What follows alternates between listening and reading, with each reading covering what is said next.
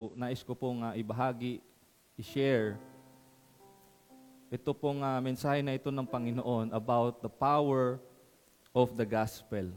The power of the gospel. Alam po natin na hindi maiipit o hindi makukulong ang salita ng Diyos kahit na ano pa po ang mangyari sa buong mundo. Dahil alam po natin ng history of the church, many years ago, na even Satan, kahit si Satanas po, pinigilan niya na mag-spread ang salita ng Diyos nung una pa man in the book of Genesis. Nagplano siya upang patayin ang binhi na manggagaling sa mga unang tao kay Eva at Adan, pero hindi nanaig ang kanyang plano. The Word of God still stands. The Word of God is still powerful and effective as it is today. And there is power in the gospel. In the book of Matthew chapter 24, in verse 14, the Bible says, "And this gospel of the kingdom will be preached in all the world as a witness to all the nations, and then the end will come." This gospel will be preached. This gospel of the kingdom will be preached in all the world as a witness to all nations. And this beginning, we begin to see this gospel being preached throughout the world. How? By the use of the internet, by the use of social media. I know in my spirit na itong salita ng Diyos na ito ay unti-unti na pinatutupad na ng Diyos. Sapagkat alam natin na sa ating sarili, sa ating physical body, hindi natin kaya mag-transfer from one place to another. Lalong-lalo na ngayon in the midst of the pandemic, in the midst of our situation, hindi tayo makalabas ng bahay. But this gospel of the kingdom will be preached in all the world. It will be preached and nothing can hinder it. Even the pandemic, even the tribulation and trials na nangyayari sa mundo. The gospel will be preached and then the end will come. There is power. Why does the gospel, why do the gospel be needed to be preached to all the nations? Because it is in the heart of God to save people, to save lost people in the whole world. The Bible says in Romans chapter 1 in verse 16,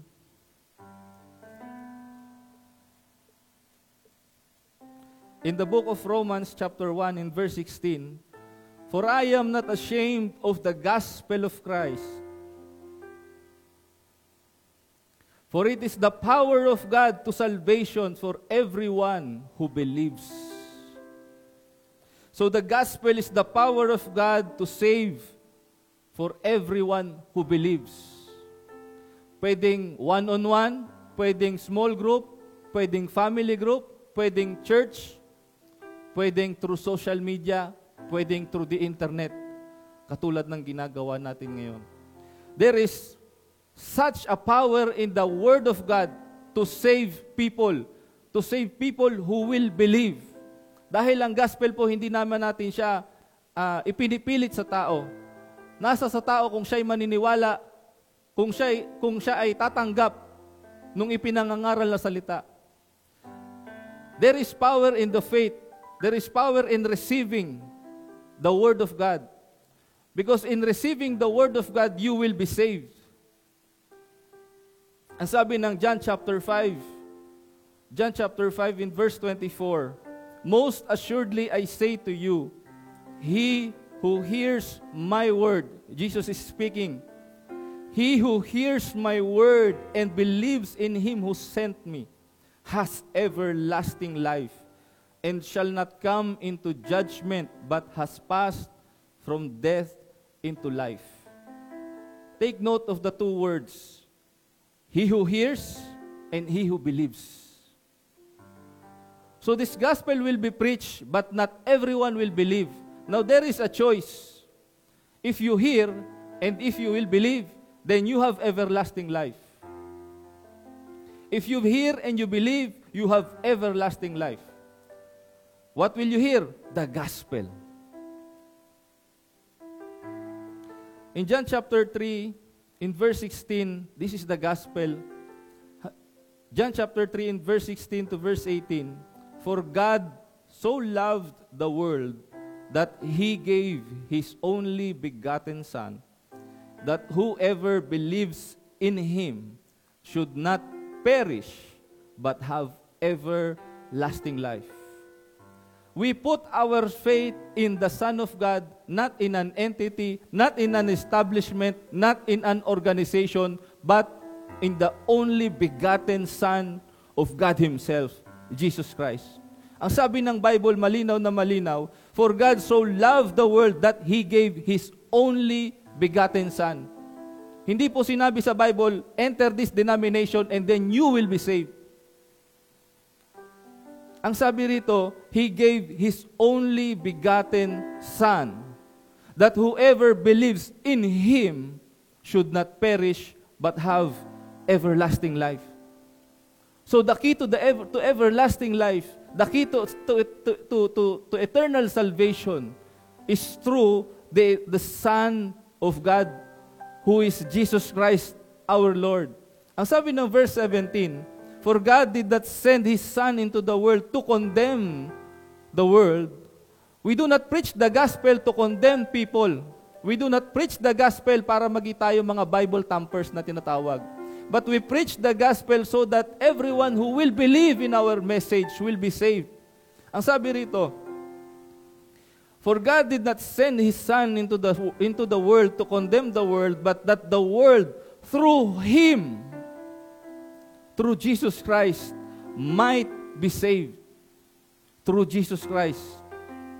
It is only through our Lord Jesus Christ that we will come to salvation. In verse 18, he who believes in Him is not condemned, but he who does not believe is condemned already, because he has not believed in the name of the only begotten Son of God. No, marami po sa ating mga kababayan, even in the whole world, kung ano-ano pangalan yung tinatawag for salvation, kung ano-anong pangalan yung tinatawag para sa blessing, but there is only one name. There is only one name, sabi ng Acts chapter 4 in verse 12. There is only one name that we can be saved. In verse 10, Acts chapter 4, let it be known to you all and to all people of Israel that by the name of Jesus Christ of Nazareth, whom you crucified, whom God raised from the dead, by Him this man stands here before you whole. Verse 12, nor is there salvation in any other, for there is no other name under heaven given among men by which we must be saved. Wala nang ibang pangalan sa ilalim ng langit at sa ibabaw ng lupa na ang tao ay maliligtas kundi sa pangalan lang ng Panginoong Jesucristo. Walang ibang pangalan, hindi pangalan ng tao, hindi pangalan ng organisasyon, ng denominasyon, kundi sa pangalan ng nag-iisang anak ng Diyos. Walang iba kundi ang ating Panginoong Jesucristo. Subalit ang pag-spread ng gospel na ito, marahil marami po sa atin nagtataka bakit nangyari itong mga to. Bakit nagkaroon ng pandemic, nagkaroon ng hindrance yung pagpipreach ng gospel? No, it is not hindered. Ang sabi ng Bible in Genesis chapter 50, in verse 20, in Genesis chapter 50, in verse 20, but as for you, you meant evil against me, but God meant it for good, in order to bring it about as it is this day, to save many people alive. In the context of this verse, ito po yung nagtaksil or ito po yung senaryo na kung saan nag-reveal na po si Joseph sa kanyang mga sa kanyang mga kapatid na nung siya po ay kasama nung kanyang 11 na brothers, 10 brothers, dahil ang bunso nila ay si Benjamin. Si Joseph po ay kanilang inilaglag sa isang malalim na bangin upang mamatay.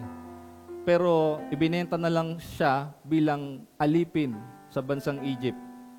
At sa kanyang pagkakakulong, akala ng mga kapatid niya hindi na siya magbabalik, hindi na nila siya makikita. At nung nagkaroon na siya ng influence sa bansang Egypt, naging kanang kamay na siya ng Faraon. At ngayon, to cut the long story short, nagkita muli sila ng kanilang magkakapatid. At yung mga kapatid niya ngayon, yung nangangailangan siya naman merong influence. Ngayon, natakot ngayon yung kanyang mga kapatid, baka sila ay gantihan ni Joseph.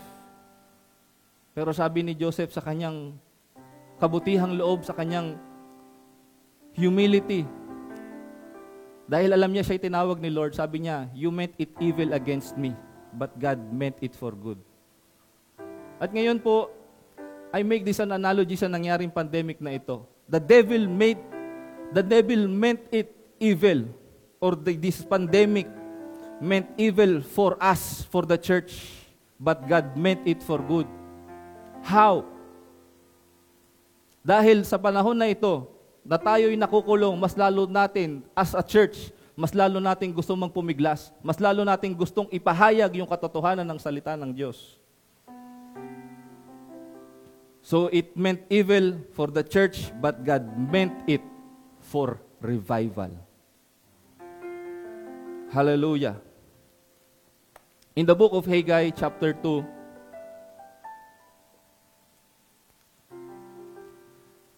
Haggai chapter 2 in verse 6 hanggang verse 7. For thus says the Lord of hosts, once more it is a little while, I will shake heaven and earth, the sea and dry land, and I will shake all nations, and they shall come to the desire of all nations, and I will fill this temple with glory, says the Lord of hosts. Sabi po dyan, the Lord said, I will shake heaven and earth, the sea and dry land, and I will shake all nations, and they shall come to the desire of all nations. Why is there a shaking? Why is there a pandemic? It is God shaking the people. It is God shaking heaven and earth. God shakes the earth that they may come to Jesus. He is the desire of all nations. Alam niyo po, even in the Old Testament, in the book of Judges, nung sila ay nasakop ng isang bansa, mga Pilisteo, lahat ng kalaban ng mga Israel, nung sila ay nasakop, sila ay naging alipin, doon sila tumawag, lumuha, nanalangin sa Panginoon. At anong ginawa ng Panginoon? He raised up judges for them. And those judges redeemed the whole Israelite. At naging malaking bansa ulit sila. At nung namatay yung judge na yun, muli nagbalik na naman sa kasalanan yung mga tao. But then again, nung sila ay nasakop, nanalangin ulit sila, umiyak ulit sila. At nag-raise up na naman si Lord ng isa pang judge. Kaya tayo nasasakop, we are in this pandemic. It is a tool, it is an instrument na ginamit ng Panginoon. An opportunity for God to shake the earth, para siksikin, ligligin, kung sino talaga yung totoong babalik sa Kanya, mananampalataya sa Kanya, so that we may come to the desire of all nations, who is the Lord Jesus Christ. In Haggai chapter 2, in verse 9, the glory of this latter temple shall be greater than the former. And this is about the revival. Yung sinabi ko po kanina, this pandemic meant evil for the church, but God meant it for revival. Na ang sabi ng Panginoon, after this shakening, the glory of this latter temple, the church, shall be greater than the former, says the Lord of hosts. And in this place, I will give peace. What is peace? Shalom. Says the Lord of hosts. At sa nangyari pong pandemic na ito, naintindihan natin, naunawaan natin that not everything is permanent. Yung pagkain, yung pera, yung bahay, yung investments, lahat yan walang kabuluhan. Walang naging naitulong sa atin in the midst of this pandemic. Kaya totoo talaga yung salita ng Diyos. Sabi niya in Luke chapter 21 and verse 33, Heaven and earth shall pass away, but my words will by no means pass away. In the midst of this pandemic, kanino ba lumapit yung mga tao? Karamihan lumapit sa mga nakapwesto sa gobyerno. Pero alam ko, mas marami sa inyo yung lumapit sa Diyos para humingi ng tulong. And I want to encourage you that the Word of God is alive and it is powerful, because all these things shall pass away, but the Word of God will never ever pass away. In Isaiah chapter 51, in verse 6, the Bible says, Lift up your eyes to the heavens, and look on the earth beneath. For the heavens will vanish away like smoke. The earth will grow old like a garment, and those who dwell in it will die in like manner. But my salvation will be forever, and my righteousness will not be abolished. You see, ang sabi ng Bible, tumingin kayo sa langit, tumingala kayo sa langit, at tingnan niyo yung kalupaan. Dahil yung langit ay mapaparam at yung lupa ay mabubulok, maluluma gaya ng isang damit. At ang lahat ng nananahan yaon ay mamamatay na gaya noon. Pero ang aking kaligtasan, ang pagliligtas ko ay magpakailan-kailanman. Hallelujah!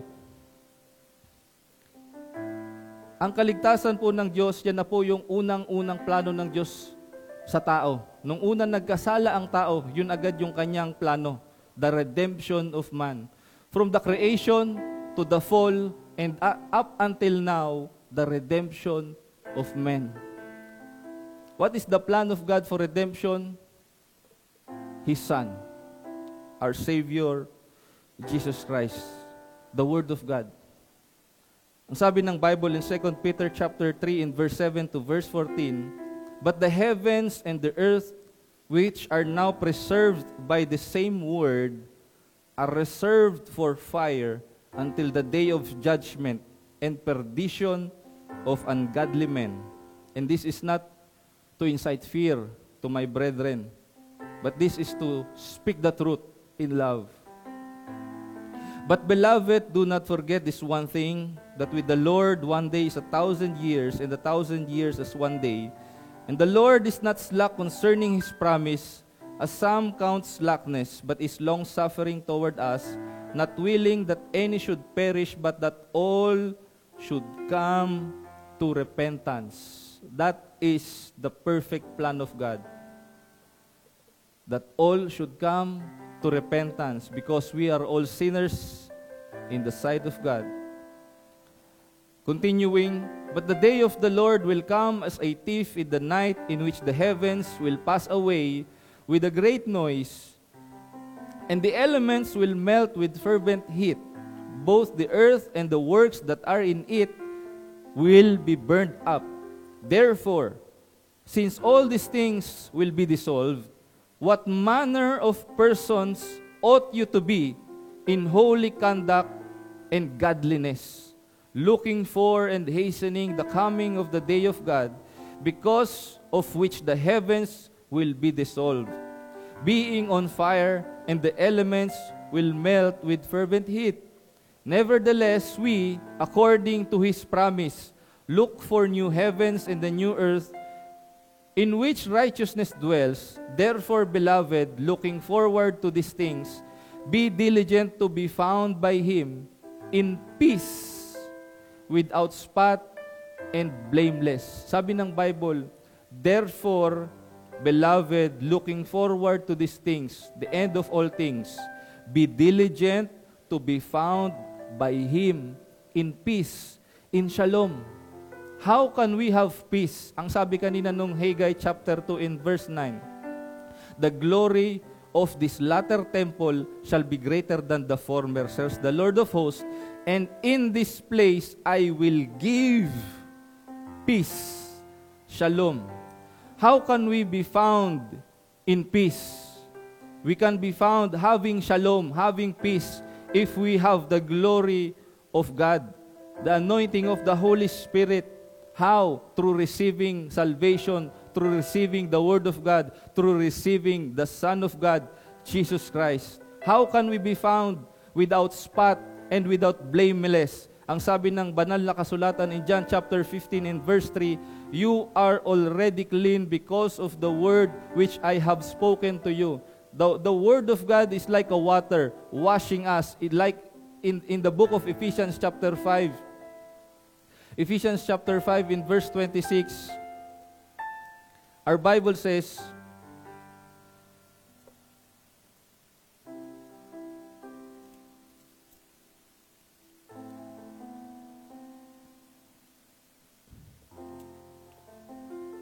that He might sanctify and cleanse her, the church, with the washing of water by the Word. Then how can we be found without spot and blameless? We must be washed of water by the Word. The Word of God, habang binabasa po natin siya, para siyang isang tubig na naglilinis po sa atin, kagaya ng sinabi ng Panginoon in John chapter 15 in verse 3, you are already clean because of the Word which I have spoken to you. And this Word that Jesus speaks in our soul, in our spirit, this same Word, siya yung pag tinanggap po natin sa ating spirit, sa ating kaluluwa, itong same Word na ito, ang siyang magpapaligo sa atin na para tayong nilinis, na doon natin ma-experience the baptism of the Holy Spirit, the newness of life, when we receive Jesus Christ our Lord. In John chapter 17, in verse 17, the Bible says, sanctify them by your truth, for your word is truth. There is power in the gospel. Ang sabi po ng Bible, lastly, in 1 John chapter 5, in verse 11 hanggang verse 12, and this is the testimony that God has given us eternal life, and this life is in His Son. He who has the Son has life. He who does not have the Son of God does not have life. My brothers, my dear brethren, sisters in the Lord, this is not an accident na narinig nyo ang mensaheng ito, because this is the perfect time na marinig nyo ang salita ng Diyos. Na ito po ang bilin in the book of Hebrews, chapter 3, from verse 7 hanggang verse 11, hanggang verse 12 na po. Therefore, as the Holy Spirit says, today, if you will hear His voice, do not harden your hearts as in the rebellion, in the day of trial in the wilderness, where your fathers tested me, tried me, and saw my works 40 years. Therefore I was angry with that generation, and said, they always go astray in their heart, and they have not known my ways. So I swore in my wrath, they shall not enter my rest. Verse 12, beware, brethren, lest there be in any of you an evil heart of unbelief in departing from the living God. Verse 13, but exhort one another daily while it is called today, while you are living. Ang sabi dun sa Old Testament, habang ikay bata pa, habang malakas ka pa, sikapin mong makilala ang iyong manlilikha. While it is called today, exhort one another daily, encourage one another daily, And this is an encouragement to receive the Lord Jesus Christ. Sabi ng Bible, exhort one another daily while it is called today, lest any of you be hardened through the deceitfulness of sin. For we have become partakers of Christ if we hold the beginning of our confidence steadfast to the end, until the end. And now, in 2 Corinthians chapter 6, in verse 1 to verse 2, we then as workers together with Him, the Lord, also plead with you not to receive the grace of God in vain. Verse 2, for He says, in an acceptable time I have heard you, and in the day of salvation I have helped you. Behold, now is the accepted time. Behold, now is the day of salvation. My dear brothers, sisters, brethren in the Lord, now is the perfect time for your salvation, for your redemption, for your reconciliation. For the Son of Man has come to the earth to save which was lost. Dumating po ang Panginoon para iligtas ang mga naliligaw. Kaya po, if you are listening, if you are watching right now, I want to encourage you to just acknowledge the Lord Jesus Christ in your life. Acknowledge Him as your Lord and Savior. Acknowledge that you are a sinner needing grace, needing mercy of the Lord. It is only by the Lord Jesus Christ. It is only through the Lord Jesus Christ we can come to the Father. For He says in John chapter 14 and verse 6, I am the way, the truth, and the life. No one can come to the Father except by me. If you are watching right now, just close your eyes, bow down your head, and if you can kneel down and raise up your hands as a sign of surrender to the Lord and say this prayer. Lord Jesus, I thank you for your word. I thank you that you have come to this world to save us, to redeem us, to deliver us from the wicked plan of Satan. Lord Jesus Christ, I acknowledge that I am a sinner needing a Savior. And it is you that I need. It is you that I desire. I desire and I need you to come into my life as my Lord and my Savior of my life, of my family. Lord Jesus Christ, I accept you as my Lord and Savior. Right now, I accept your sacrifice on the cross. I accept the power of your blood. I accept the power of your broken body. I accept the gospel of the kingdom. And I accept your words that I have heard. Lord Jesus, help me by the help of your Spirit, the Holy Spirit, to live godly, without spot and blameless in the sight of the Father. And fill me with your Spirit until the day of your promised redemption, your second coming. And lead me into life everlasting as I wait for your promise. To this end I pray in the name of the Father and the Son and of the Holy Spirit. In the name of Jesus Christ. Amen and amen.